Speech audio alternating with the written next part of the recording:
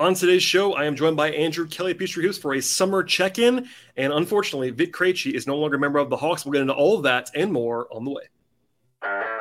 You are Locked On Hawks, your daily Atlanta Hawks podcast, part of the Locked On Podcast Network. Your team every day.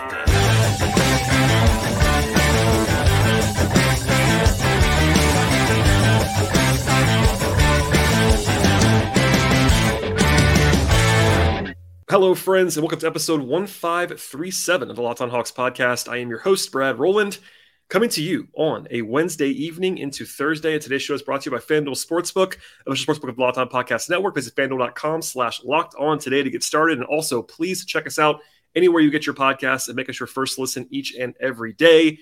With all that out of the way, I am joined on today's podcast. I don't always do the live intro with the person already on the line with me, but he's a friend of the podcast. We're rolling live tonight, and it's Andrew Kelly of Peachtree Hoops and the Internet. Andrew, hello, sir. How are you? I'm good, man. How are you? I'm living the dream. We were talking about doing this, and we got a little bit of news today, so I'm going to do this with you on the show as well because you have, I'm sure, some sort of insight on this. But Vit Krejci is no longer a member of the Hawks organization. That was the big news on Wednesday. The Hawks chose to waive him. If you've listened to the podcast for a while, you will probably know this is not a big surprise. He was the 16th player on a 15-person roster, and that generally means you're probably going to get waived at some point. I have predicted multiple times that if they didn't make a big trade, and they could still do that, but if they didn't make a trade, he was going to get waived, and he got waived today. Andrew, do you have any parting words for Vit Krejci at the end of an era? Nothing else, he was a fantastic bench celebrator. Yeah, I agree with that. He seemed like a very good teammate.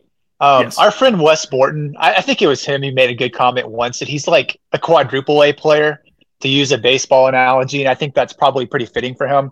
If he ended up in just like the right kind of situation where he could get more playing time and develop a little bit more, I could see how he could be, a fringe, possible rotation guy. I just don't think Atlanta was a great spot for him, but he did seem like a great bench guy as far as energy.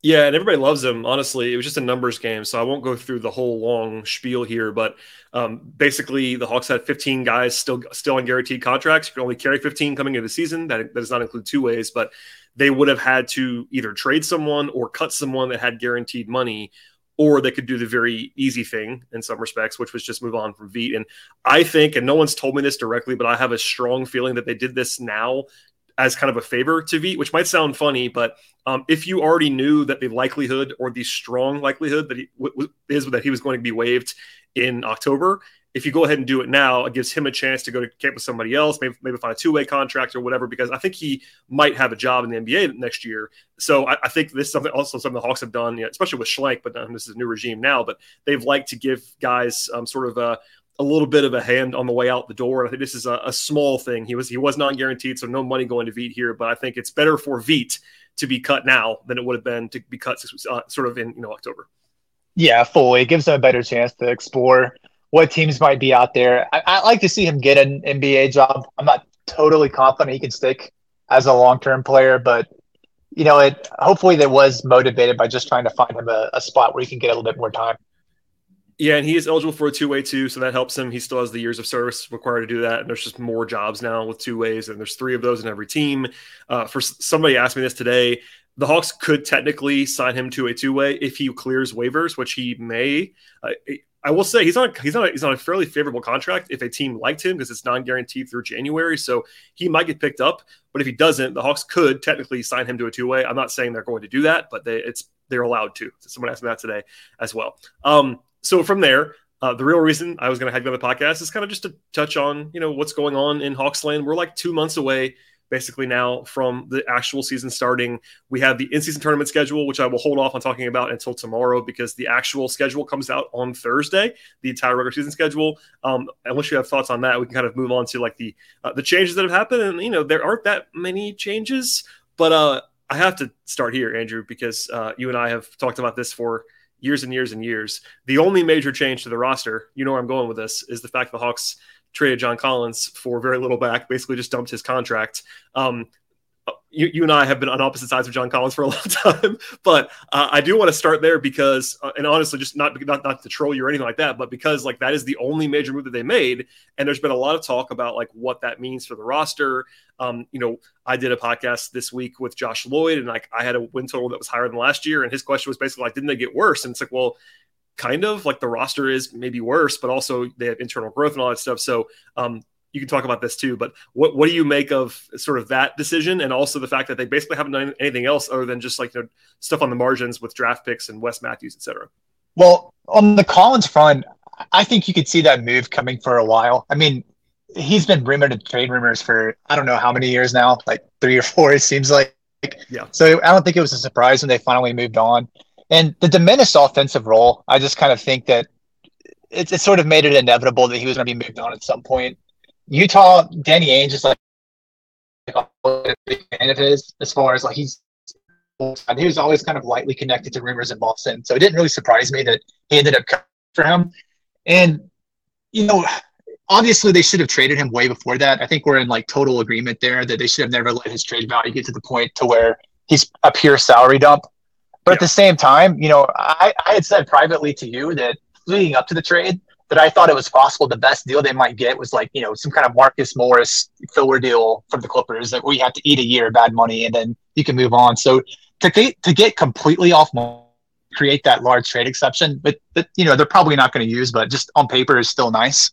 But declining importance to the Hawks, just continually moving down the totem pole as far as like the hierarchy goes, I think was a theme that we saw. I don't think he was a good fit really in either end for a Quinn Snyder approach.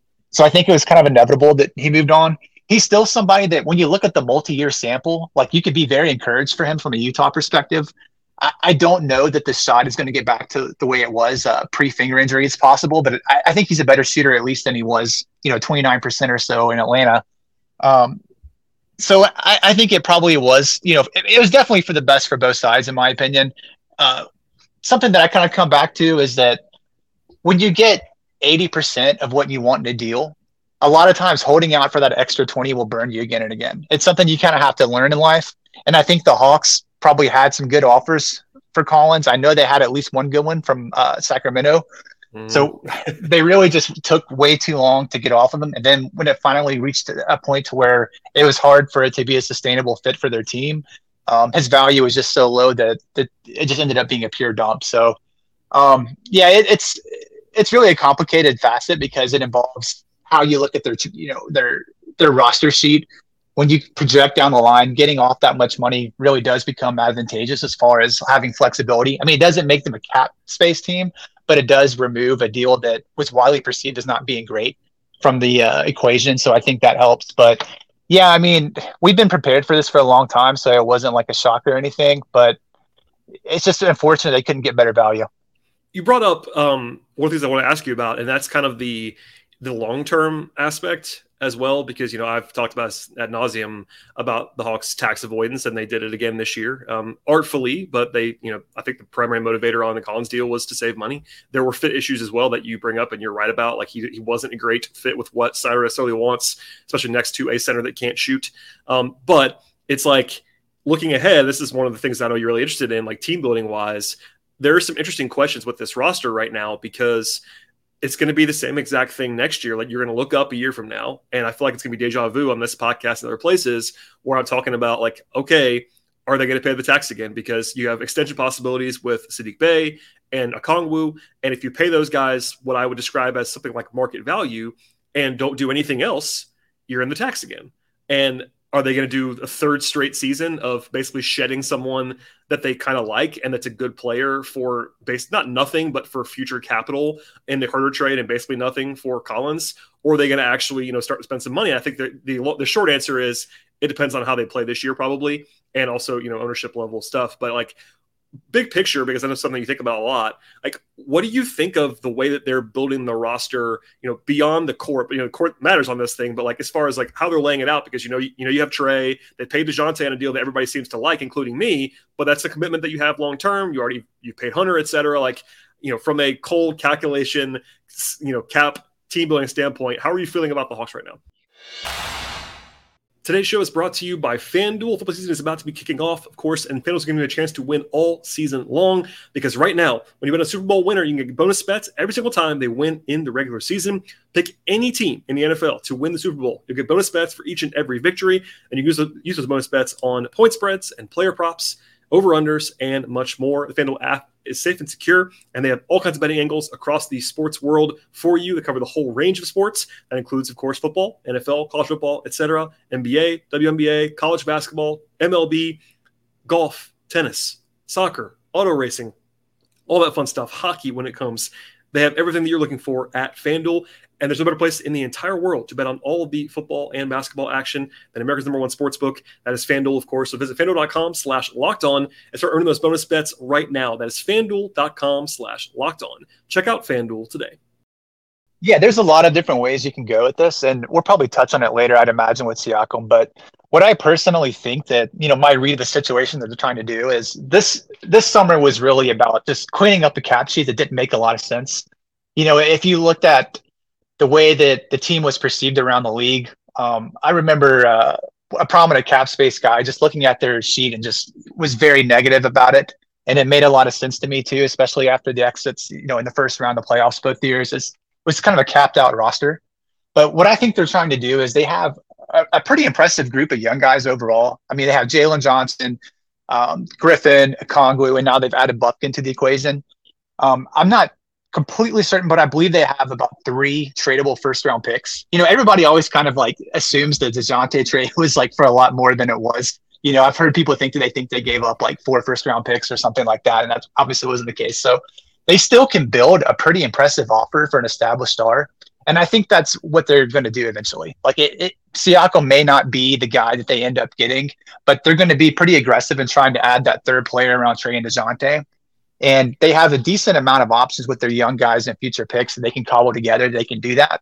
And at the same time, they're trying to make sure that they don't have deals that are perceived as negative on their books, so they could potentially send that out in the trade and not have that be counted as bad value, or just have more optionality with the roster in general.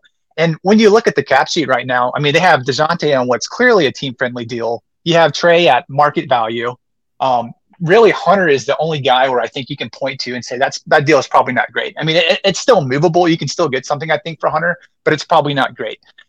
So otherwise, I think the cap sheet is pretty, remarkably improved. I mean, maybe remarkable is a little bit of an overstatement, but just moving on from Collins and getting DeJounte on such a nice deal, I think it's pretty big for the long term.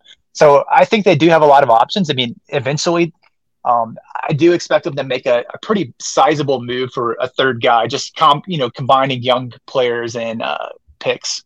Yeah, I think they clearly want to. It's just whether that actually comes around, because Siakam is the one that we'll talk about in a second. But yeah, it's interesting because I can see all sides of this. I've laid it out the way that you just did about look, they don't really have any bad contracts. Hunter is the one that's debatable, but I do think, and from what I even heard this summer, they could have moved Hunter pretty easily. The thing they're trying to treat Hunter like positive value. They're trying to treat Hunter like positive value, which you can debate, and I don't think that's a positive value contract. But if it was just hey, we're really urgent to dump DeAndre Hunter's contract, they could have done it very easily. That's not what they were trying to do. But that generally means that it's not a terrible contract. It may not be a great one, but it's okay. And Capella, same thing. Capella's appropriately paid right now for what he is. Bogey's a long-term deal, but it's declining. DeJounte, everyone liked that deal. Trey is Trey. So I agree with you on that standpoint. But then I take a step back, and I know you follow these circles too. I think nationally, it's kind of okay, the Hawks are capped out. They're not taxed out like they could have been, and they're not. But they also don't have a ton of flexibility naturally. I think they have flexibility in the literal sense of if they really want to do something, they could. But they don't have cap space. They don't have these screaming bargain contracts. They don't have the one blue chip young player that they know they can trade. I know I like AJ, I like Jalen, but to this point, those guys are not viewed as these world changing assets across the league. So I'm not sure what the question is. It's more I'm fascinated by the discussion because I kind of feel like they're in decent shape, but also, and I'm not trying to go back to this all the time, but if they are not willing to spend, it does become harder because under your proposition there of basically going out and getting a third star, they have the assets to do it. No question. They have the filler salary. They have enough picks capital probably to do it. especially when you factor in guys like AJ and Jalen if you need to trade those guys. But are you willing to commit the financial resources? Because if you look at how teams are built now, if you have a guy making the real max, which is what Trae is making, if you're trying to build a three player team, you have to be willing to pay into the tax, and they just haven't been willing to get there. And that's the big question, I guess. Yeah, I think you nailed it there. I mean, if you have a player on the 30% max that Trae's on, then you really have to be willing to be a luxury team if you have the expectation of a team that's going to go deep in the playoffs. There's really no way around that. And this ownership group has never paid a luxury tax famously. So it's something that you kind of have to see until you believe it. I do think eventually they're going to come to a point where they're going to have to do it, or they're going to run into problems with personnel. Yes. longer term, I mean, I don't think you can expect them to keep all of their young guys, but I think a lot of it right now is just trying to maintain a flexible position. Like I said, you don't really have bad deals on the books. I mean, Hunter's kind of an asterisk, but and then you have some young guys that you would like to see in larger roles to get a better evaluation of them. We still have not yet seen, a Kongwu in a starting role. Griffin is still somebody that's probably going to be like the eighth, middle rotation type player this year. Jalen Johnson's obviously poised for a bigger role this year. So we'd like to get a longer look at them to kind of get a better sense of what their ceiling could be and what their trade value could be, how they might fit with the pieces longer term. So I think really the main goal of this offseason has just been trying to create more flexibility and, importantly, more playing time for the young guys to get longer looks there. Yeah, I mean, it's interesting because, I think about teams that were famously seen as cheap, like let's just say Denver. Honestly, Denver just won the title, right? Denver has been noted as a cheap organization. Milwaukee, same thing. And I'm not saying that Trae is Giannis and Jokic because he's not, but when they started to spend money, it's because they kind of had to, both to appease their stars and also because they were kind of already on the cusp of that. You can argue whether the Hawks were already there in 2021. That seemed like more of a fluke than anything else, not trying to be a negative thing about it. They weren't on that level as a team quality from that season. They had that great run and it happened. But I wonder if they're like more like nudged in that direction by success. And I think they're hoping for that too. And when you were talking a second ago, it's popping in my head. You and I have been talking about sort of consolidation trades for probably 3 or 4 years now, and they've never made one still. And like, honestly, if I asked you that 3 years ago, by the middle of 23, will they have made a consolidation trade? It would have definitely been a yes. And they just haven't. And unfortunately, what they've done instead was shed Herter and shed Collins in different kind of more maddening ways. But like, it is a surprise to me. I haven't really thought about this in a while, that like I think we're all looking for that trade still, because like you said a second ago, no team basically keeps their entire 8-9 player core together. Like that just doesn't happen. But like, they haven't done one of those very obvious 2-for-1, 3-for-1 trades that we're all kind of waiting on, I feel like. Right. I mean, you can make the argument that Murray does kind of represent that, but like you said, they really just did it with future picks. They didn't really do it by consolidating young guys or anything like that. Murray was Gallinari picks. It wasn't actually like any of the young core play. I mean, I know, and Reddish didn't work out. Obviously, they trade Herter, but like none of the guys that we've thought about as those consolidation pieces have been moved. They're all either still here or they were moved by themselves in kind of sell-off trades. It's kind of strange the way it's happened. I agree with that. And right now it's also just hard to do because you don't really know how to value these guys. Like Griffin had a very impressive teenage rookie season, like something that you rarely see from a 19-year-old to put up those efficiency numbers and the shot profile that he had. But he hasn't played long enough to where you can say, okay, this guy looks like somebody that could be a future top 40 player. There's just not enough sample size from that you can give, teams around the league that type of suggestion in a trade that he could be, the primary piece in like a trade that nets you some kind of star or something like that. So I think that this year, really getting a longer look at those guys is going to be really pivotal for the long term, just because, especially for Jalen Johnson, just because he's had a couple years in the oven. I think you're going to get, I get the sense that like Snyder just really likes him just from a versatility standpoint, the passing, the basketball IQ. I just think he's a really good fit for him in particular. So he's someone that I would say I'm probably most excited to watch this year, just to kind of get a look at his progression, especially with the shot. If he can add the shot and add some respectability there, then it really does open a lot for him. But overall, I do like their position as far as like a combination of contracts, proven talent in Murray and Young, and then some intriguing young talent. And obviously now they have the best coach they've had since Budenholzer. So you have confidence at least they're going to be deployed the right way. And just on a lesser note too, like I liked some of the moves they made in the margins this year. Like Wes Matthews was a really good get, I thought, for the minimum.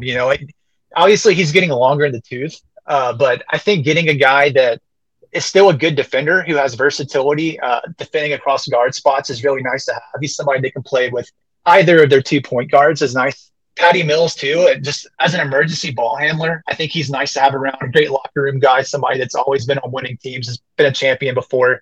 Both these guys, I think, they don't have a lot left in the league, but I do like the improvement as far as that 10 to 12 spots in the rotation over the last year. So I think the depth on this team is pretty good. I've listened to the Low Post and some of the national pods, and I have heard that sentiment a bit. I mean, it's still pretty improving depth outside of Bogdanovic and Okongwu in the bench. There's still some guys that we haven't seen in true rotation roles. So we are kind of projecting there, but I really do like their 9-man rotation a good bit. And I think the fringe depth is improved over last year too. So overall, I do like their offseason, even if it hasn't had this major move outside of the Collins trade.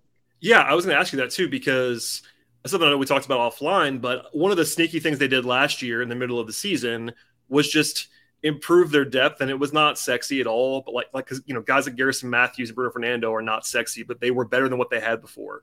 And of course, Saddiq Bey got more attention, and rightfully so, and he improved their depth. Now, of course, you lose Collins, so that takes away a little bit of it. But they're so much better right now, 9 to 14, 10 to 14, than they were last year.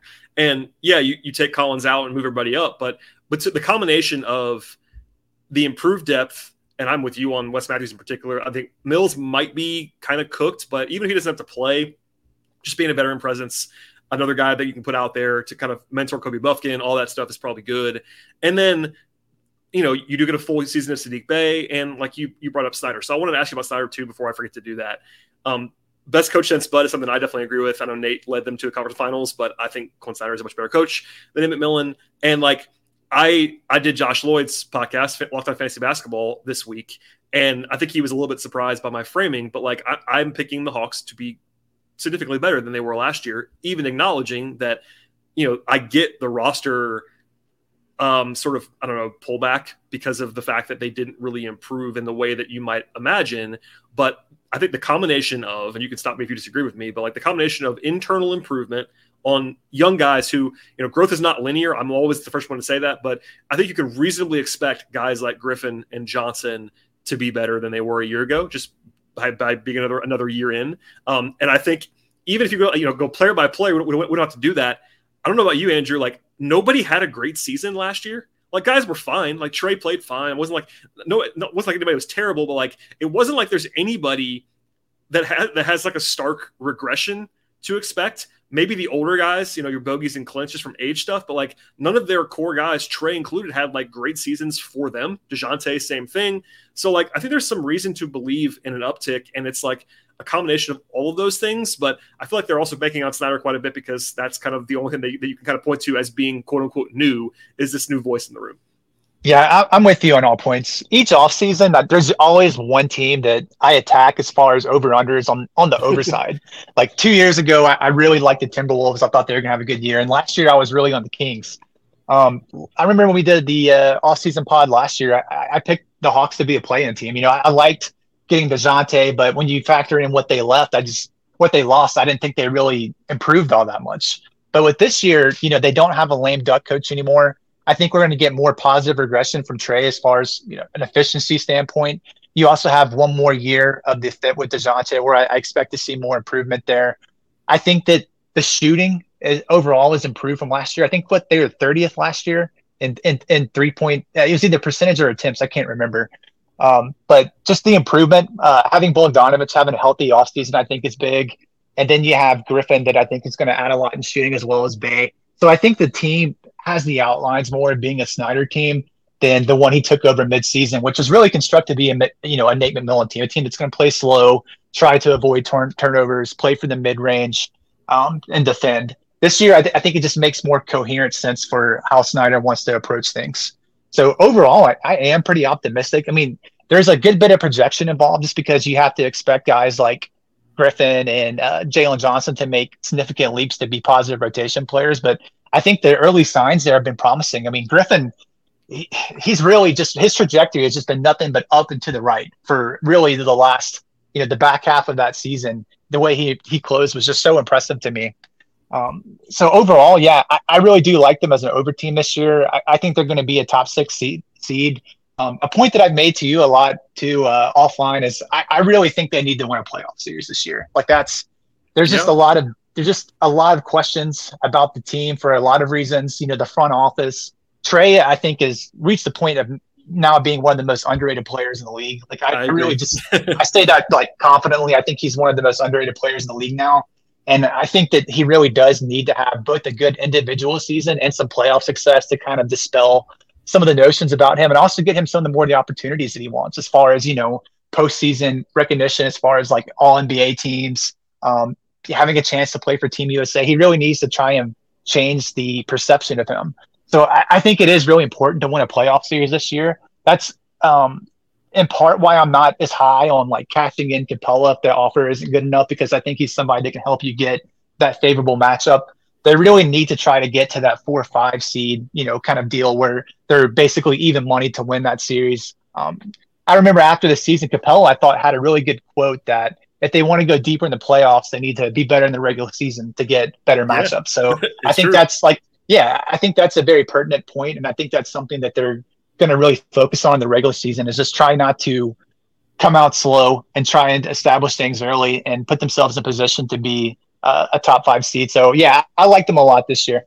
I'm sure I'll talk about this more as we get into training camp in October and all that stuff. But like, I agree with the premise that you put out there of like, this is kind of an important season, which every season is important. But, the fact that like ownership level and beyond, like they've still, I know it breaks everybody's brain, but like, this has never been what I would describe as a good regular season team. They had basically one run of 2 months in 2001 and 2021 where they were really good, from like, late, February to March or whatever it was. And then that's kind of it. They've always been, they haven't been bad either. They've been a 500-ish team, but Clint's point is right. I'm glad you brought it up. Like, there are some exceptions of course, but most teams in the NBA, for you to have real success, you need to like prove you can go out and win. 50 is kind of an arbitrary benchmark people use. Like even, go win 47 games, go win 48 games. That would be a large step forward from where they've been the last couple of years. And like, I think it's very attainable, but the teams don't take you seriously if you are not able to do that. And like, and then once you get to that point, then there's the next step of like, what you don't want to be is like the, 10 years ago Hawks that were there every year and everyone knew that was that was all they were going to be able to do. That's a different problem, but honestly, that's a good problem to have. Like if you're just good every year, like actually good every year, that's not a bad thing to be in general. But yeah, I think it's a really important point that you're making. And I think it's one that again is attainable, but they have some stuff to prove. And taking it back to what we talked about earlier in the podcast, like I think if your ownership, especially this owner with, all he's indicated in terms of what his actions are, if they don't win at a high level, I'm talking about like high 40s or better this year, and maybe win a playoff series to your point, like I don't see them, investing more. Like it's one of those things where like, I think there has to be some sort of proof of concept. And I think we believe it. We watch this stuff closely. And I think there's a very interesting and like pretty easy nuanced pitch as to like how this team gets a lot better this year, but they have to actually do it. And like, let's just say this. This would be year 3 of middling. If their over under right now is 41.5 wins. I've already said I'll be over on that. You just said the same thing. Yeah, way over. Let's just say though, they won 42 games this year without like some crazy injury or whatever. That's not a good result, man. Like that'd be 3 seasons in a row of really being mediocre. Like the jokes all year last year were not untrue about just how mid they were, and they weren't even hurt. Like they had a pretty healthy roster. Like if that happens again, then you start asking the big picture questions. Then I'm not trying to say it's going to happen, but it might. You start getting a lot more external heat about like, what are you even doing down here? So like, I don't want to place too much pressure on this team this season. I think internally, like they're going to expect some results here with Quinn and that investment and all the stuff that they've been doing. It's like a very interesting place to be because they didn't push all in by any means, but they are invested pretty heavily.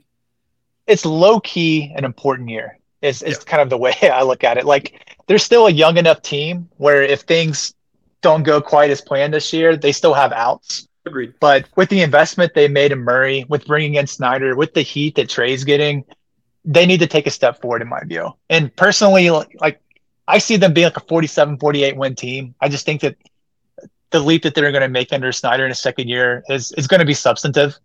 But I think it is important to have a good showing in the playoffs. Like this past year, they really overachieved. There was never a point where you thought they were going to win the series, I don't think, but they didn't get annihilated like they did the year prior. I think you could see the outlines of a potential good team, especially on offense.